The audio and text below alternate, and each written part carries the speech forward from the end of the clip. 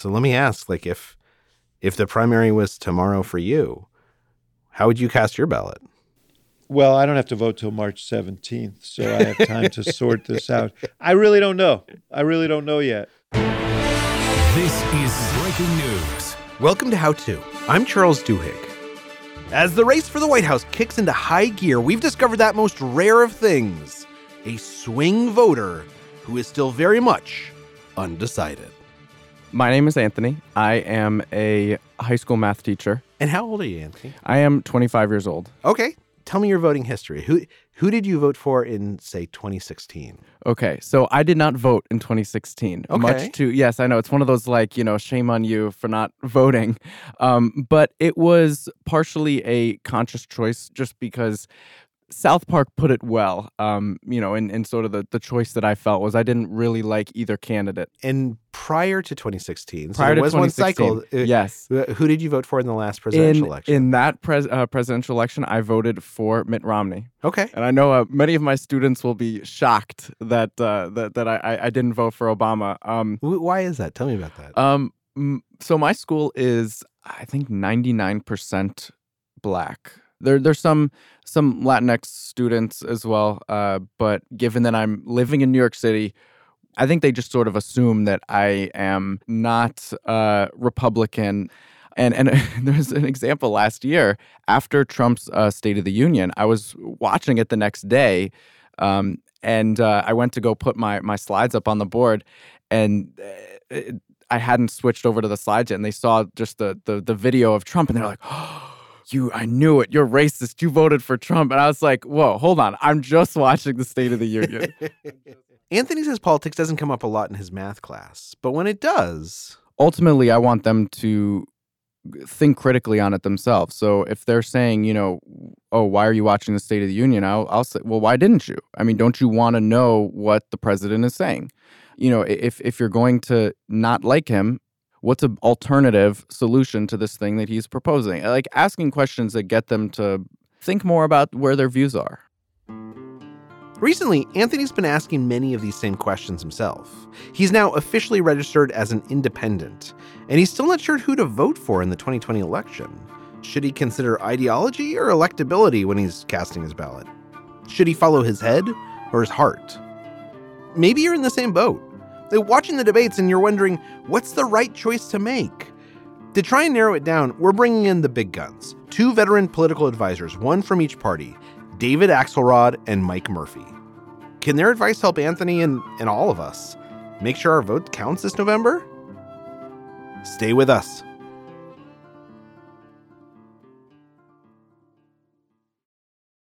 When you need mealtime inspiration, it's worth shopping Kroger, where you'll find over 30,000 mouth-watering choices that excite your inner foodie. And no matter what tasty choice you make, you'll enjoy our everyday low prices, plus extra ways to save, like digital coupons worth over $600 each week. You can also save up to $1 off per gallon at the pump with fuel points. More savings and more inspiring flavors make shopping Kroger worth it every time. Kroger, fresh for everyone. Fuel restrictions apply.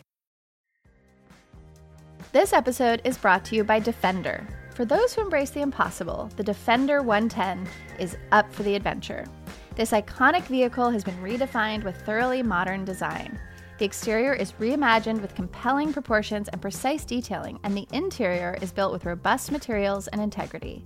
The Defender capability is legendary, whether you're facing off road challenges or harsh weather conditions. Built for the modern explorer, the Defender 110 lets you go further and do more. And cargo capacity means more room for your gear. To drive the Defender is to explore with greater confidence. Powerful innovations like the intuitive driver display and award-winning infotainment system keep you connected. Innovative camera technologies deliver unobstructed views and effortless maneuvering.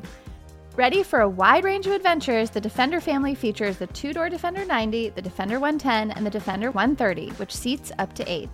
A vehicle made to go further, the Defender 110. Learn more at LandRoverUSA.com/Defender. Welcome back to The Lead. More now in our politics lead. If you watch cable news at all, you're probably familiar with all the pundits trying hard to sound smart, but most often just trying to fill time because they don't have anything new to say.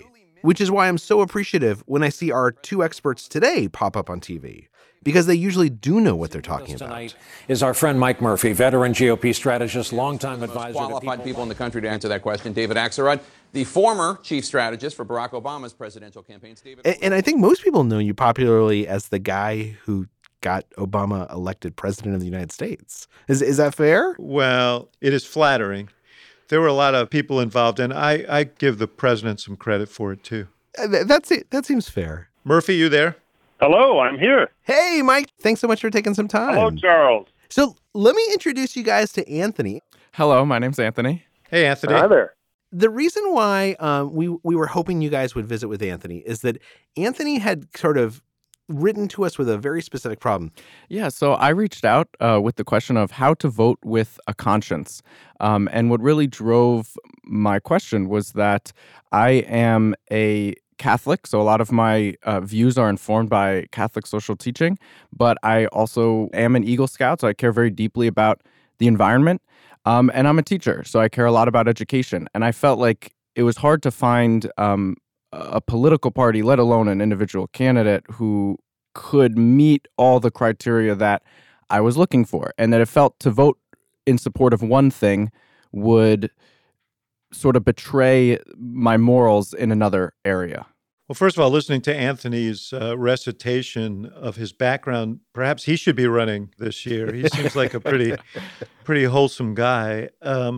This head-heart kind of disparity is in many ways a fiction in my view, because what I find is that people tend to want to vote for a candidate, and the kind of head calculations, which usually go to electability and qualities like that, get rationalized. Bernie Sanders, for example, looks a lot more electable today than he did a month ago to those who are supporting him.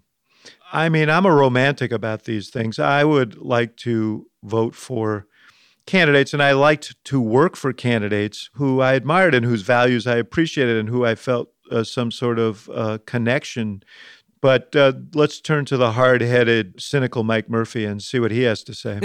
Well, Anthony, I agree with my friend Axelrod.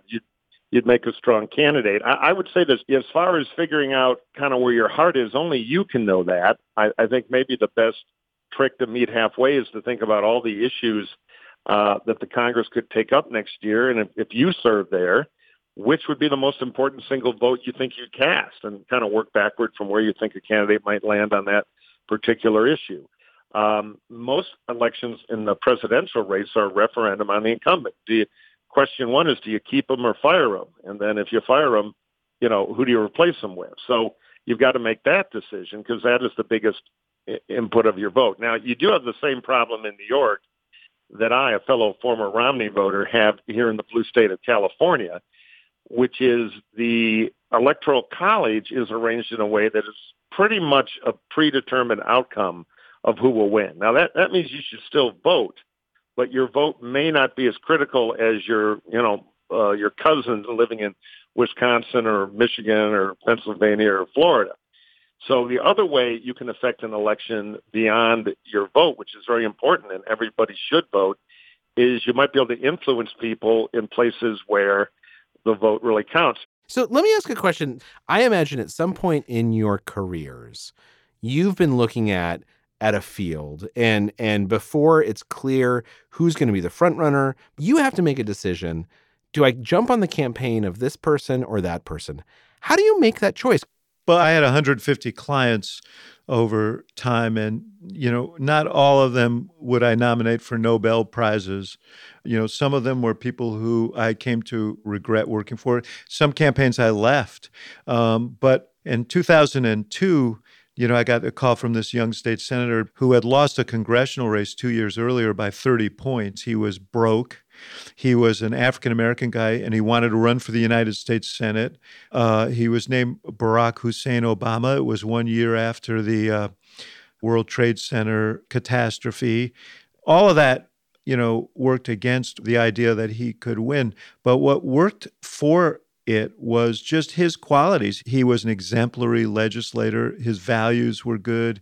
his issues were issues that I cared about. And so I decided, even though I had offers from other candidates, decided to go with Obama. And he ended up winning going away because those same things that appealed to me, it turned out appealed to a lot of other people. And so, there were head considerations, but heart considerations as well in making that decision. Mike, let me ask you, because you have been steadfast in criticizing President Trump. And I imagine the much more savvy thing to have done would have been to have either toned down your criticism or sat on the sidelines, or once it became clear that he was going to get elected, there's certainly other folks who've gone from never Trumpers to ingratiating themselves a little bit.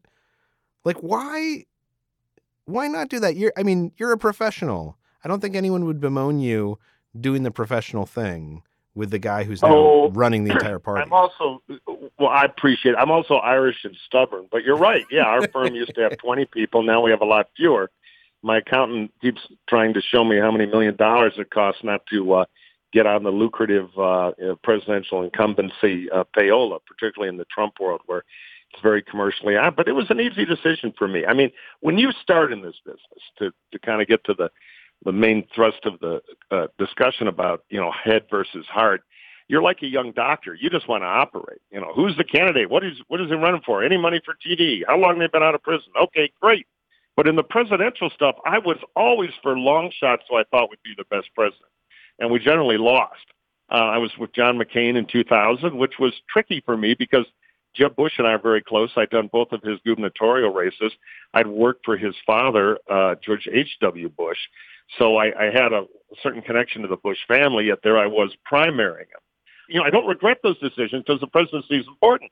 And I think David would agree with this. The thing about if you have success in a political career where you eventually start having some influence, there's always a mercenary aspect to it. But at the end of it, you want to look in the mirror and review a few decisions. And the decision on Trump, I don't think is hard. I think it's really easy. I don't think he believes in the rule of law. I think he's unfit. So I don't think there was another decision. And the most heartbreaking thing of the Trump era has not been whatever, I did to blow up what was left of my career. It's more how few people have taken a stand on something that to me is very black and white. So, Anthony, let me ask you, we're having this conversation right before Nevada and South Carolina. Super Tuesday is coming up. What are you considering right now? Is Trump someone you think you might eventually support? Where are you? I'm definitely not supporting Trump at this time. Okay. I think there's other people that would represent America on the world stage a lot better, who would further the causes I care about better. Right now, not supporting him. So who are you? Like, when you look at this field, who are you conflicted over? Like, who do you like, and where's the conflict for you? So that's a great question. I was leaning towards Biden for a while. He's Catholic, but he's also very moderate, and someone who's raised in a Republican family. He was definitely more attractive to me. However, in the last week or so, I've actually come to see a lot of positives in Amy Klobuchar.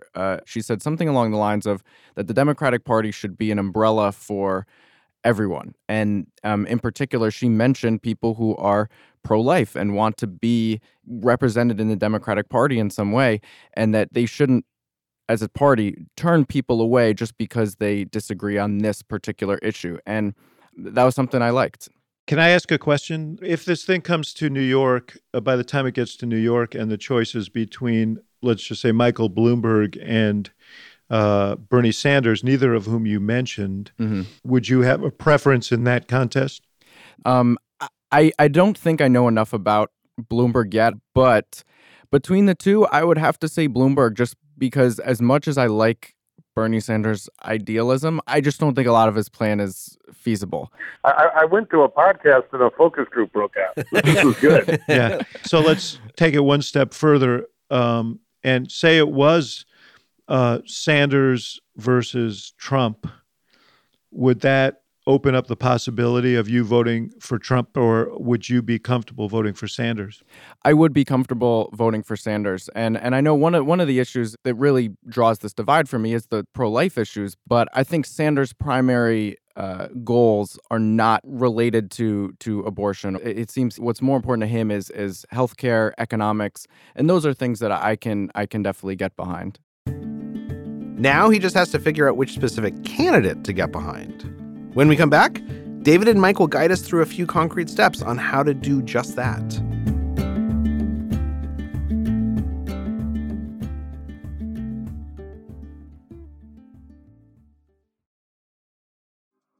Apple Card is the perfect cashback rewards credit card. You earn up to 3% daily cash on every purchase every day. That's 3% on your favorite products at Apple, 2% on all other Apple Card with Apple Pay purchases, and 1% on anything you buy with your titanium Apple Card or virtual card number. Visit apple.co/card calculator to see how much you can earn. Apple Card issued by Goldman Sachs Bank USA, Salt Lake City branch. Subject to credit approval. Terms apply. This episode is brought to you by Progressive Insurance. Hey, listeners, whether you love true crime or comedies, celebrity interviews, news, or even motivational speakers, you call the shots on what's in your podcast queue, right? And guess what? Now you can call the shots on your auto insurance, too. Enter the Name Your Price tool from Progressive. The Name Your Price tool puts you in charge of your auto insurance by working just the way it sounds. You tell Progressive how much you want to pay for car insurance. Then they'll show you a variety of coverages that fit within your budget, giving you options. Now, that's something you'll want to press play on.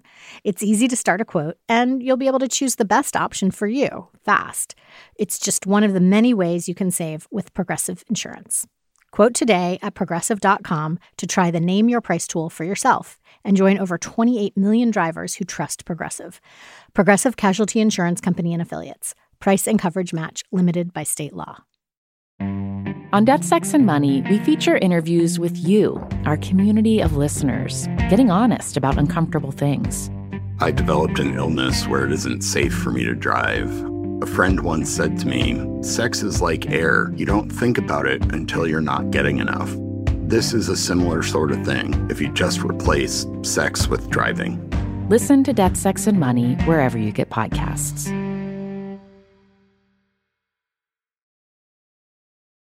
We're back with political strategists David Axelrod and Mike Murphy and our swing voter, Anthony. Okay, so I'm going to go through each candidate. Just give me like your gut reaction real fast, like a lightning round, okay? Okay, so Biden. Sleepy. Buttigieg. Inexperienced. Okay. Sanders. Genuine, but radical. Warren. I don't know. I just don't like her that much. Okay. Yeah. Klobuchar? I want to see more. Okay. Bloomberg? I'm confident in his economics. I don't know enough about anything else. And then Trump. He scares me.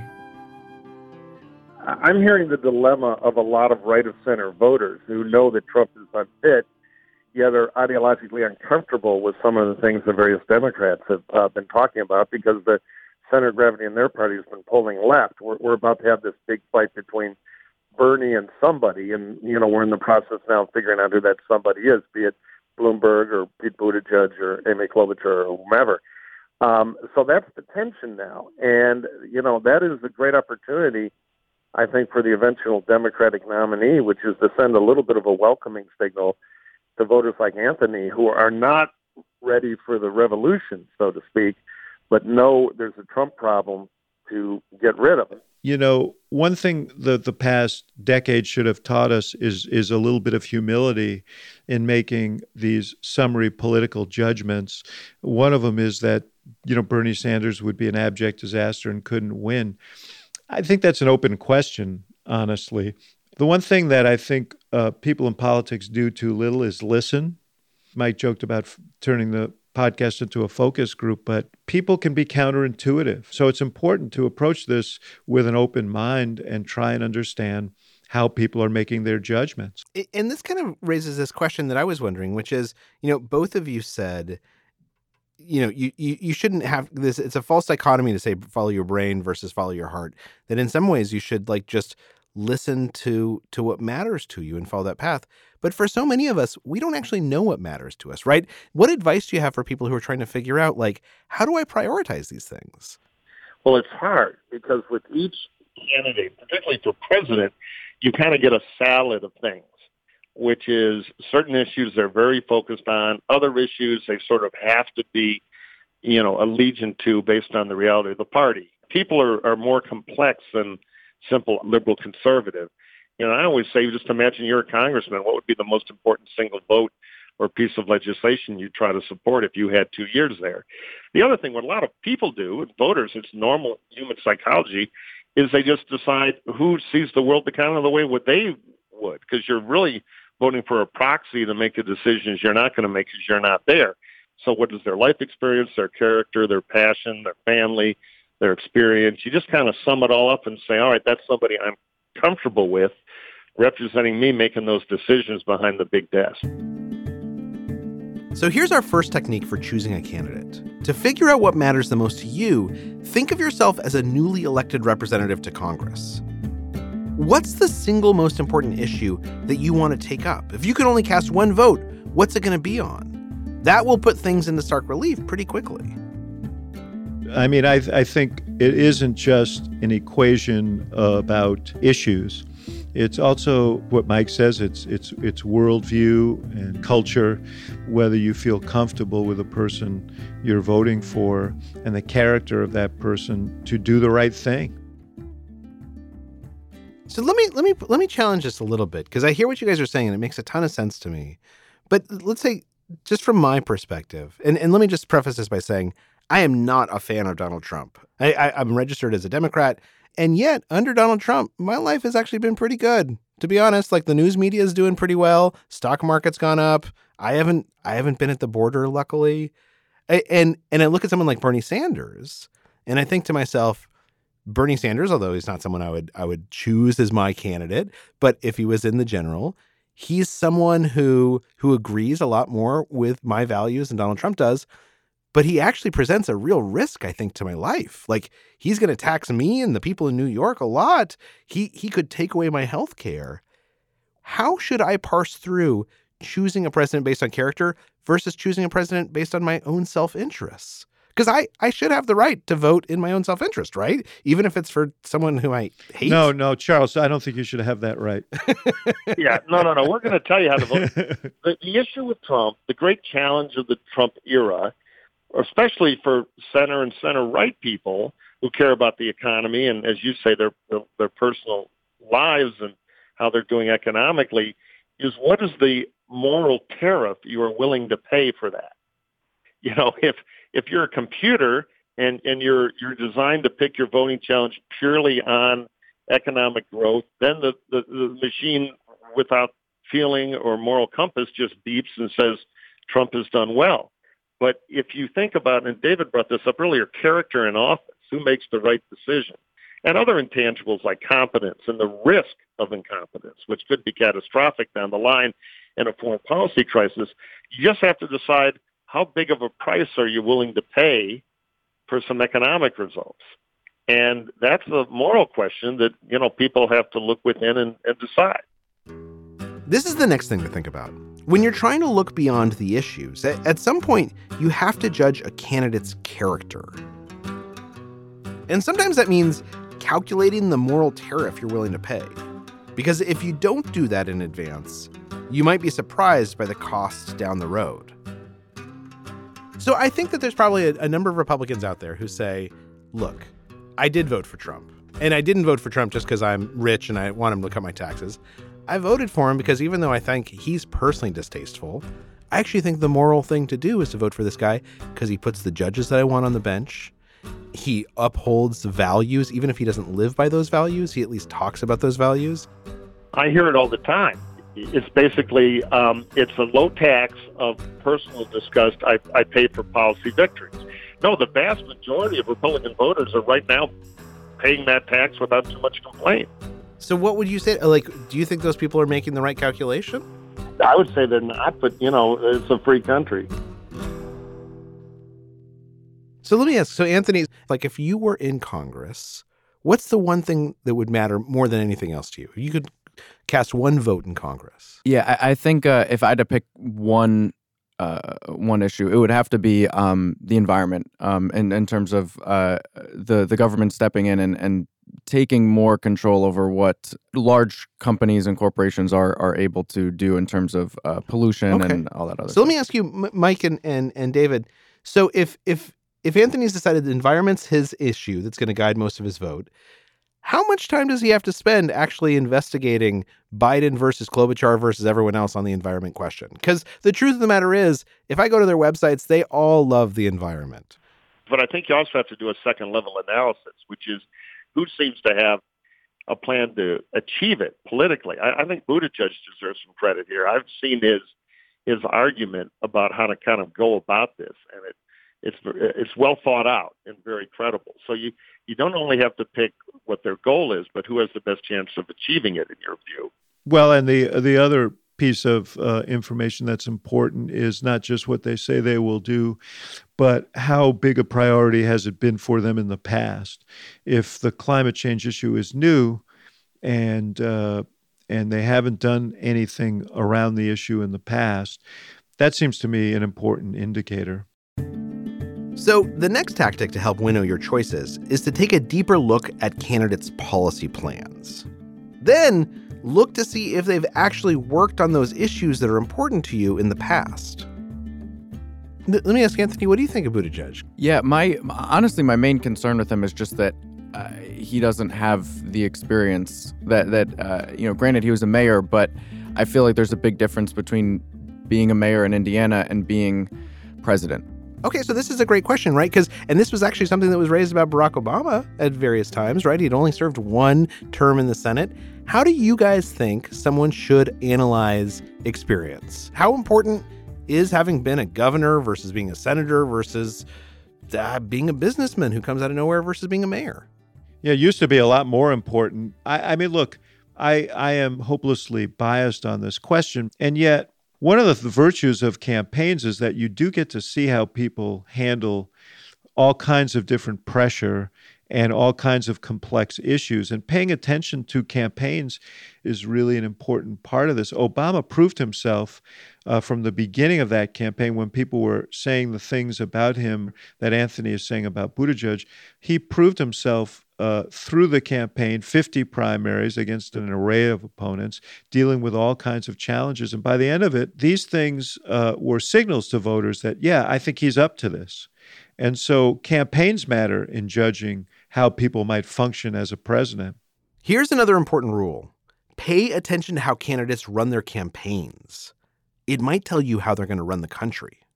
I would not be looking for risk. I would not be looking for revolution. I would not be looking to nominate a candidate that Trump can make the election about, because that increases risk and that deters from the overall mission of letting the country do what I think it wants to do, which is fire Donald Trump. So I might be a little timid, which means I would be looking at candidates who are unlikely to be easily turned into scary monsters. In other words, I wouldn't be for Bernie Sanders, though I agree with David. When the country is mad at the system, it elects Republicans like Trump and Democrats like Sanders. So I'd be trying to back down from that kind of horrible standoff and go with a little tamer, more centrist Democrat, be it an Amy, a Pete, or a Bloomberg. So let's say we make it through the primary, and let's say we got Donald Trump versus Bernie Sanders. Is it moral for me to just stay home? Well, it's certainly an option in our democracy to do that. We saw people do that in 2016. The reason Donald Trump is president is because of low turnout in some key areas. The reality is one of them is going to be president of the United States. And if you believe that the president of the United States is significant in terms of the impact on the life of the country, the life of the world, and your own, then it would behoove you to make a decision one way or the other. Actually, my last question is, what's your opinion on independents, voting for someone who's not in one of the two parties? I think that you want to vote for one of the candidates who is actually in contention for the presidency. You know, given the gravity of the times, I think a symbolic vote is a wasted vote. Anthony, you got to suck it up, evaluate these candidates, and cast a vote for one or the other in hopes that that person will become president. Here's our last rule. It might be hard to do, but on Election Day, think of all those people who have fought for years so that you have the right to vote. And then review your options, think about everything you've heard, and go into the voting place and pull the lever for your favorite candidate, or at least the person you dislike the least. That's what America is all about. So the question I had was how to vote with a conscience. And I think in particular, the term that stuck out was that idea of moral tariff, that, ultimately you're not going to find someone who is perfectly in line with the views that you hold, and that to vote for anybody who's not perfectly in line is to accept some moral tariff. You need to make a decision, but that decision needs to be one that you're going to be comfortable making. Can you sleep at night based on the choice that you make? And so, with all these primaries coming up, hopefully we'll all make the right choice. Right for us and for the country. A week after we had this conversation, Anthony sent us this voice memo. Hello, it's Anthony, just giving you my update. After everything I've seen after the Nevada caucus as well as the debate last week, I am leaning a little more towards Pete Buttigieg, and that's with me taking into account the environmental policies as well. I think it's realistic but well-rounded. As always, that's just how I'm leaning now. I mean, there's a lot of time to go before I have to make a final decision in the fall. So candidates, there's still time to grab Anthony's vote. Thank you to Anthony for letting us into the voting booth with him, and to our veteran political prognosticators, David Axelrod and Mike Murphy. Make sure to check out their joint podcast, Hacks on Tap, and David's The Axe Files from CNN. Also, if you want to keep up with the twists and turns of the race for 2020, make sure to sign up for Slate's weekly campaign newsletter, The Surge. It's a smart and funny recap of who's up and who's down and why it matters. To sign up, go to slate.com/The Surge.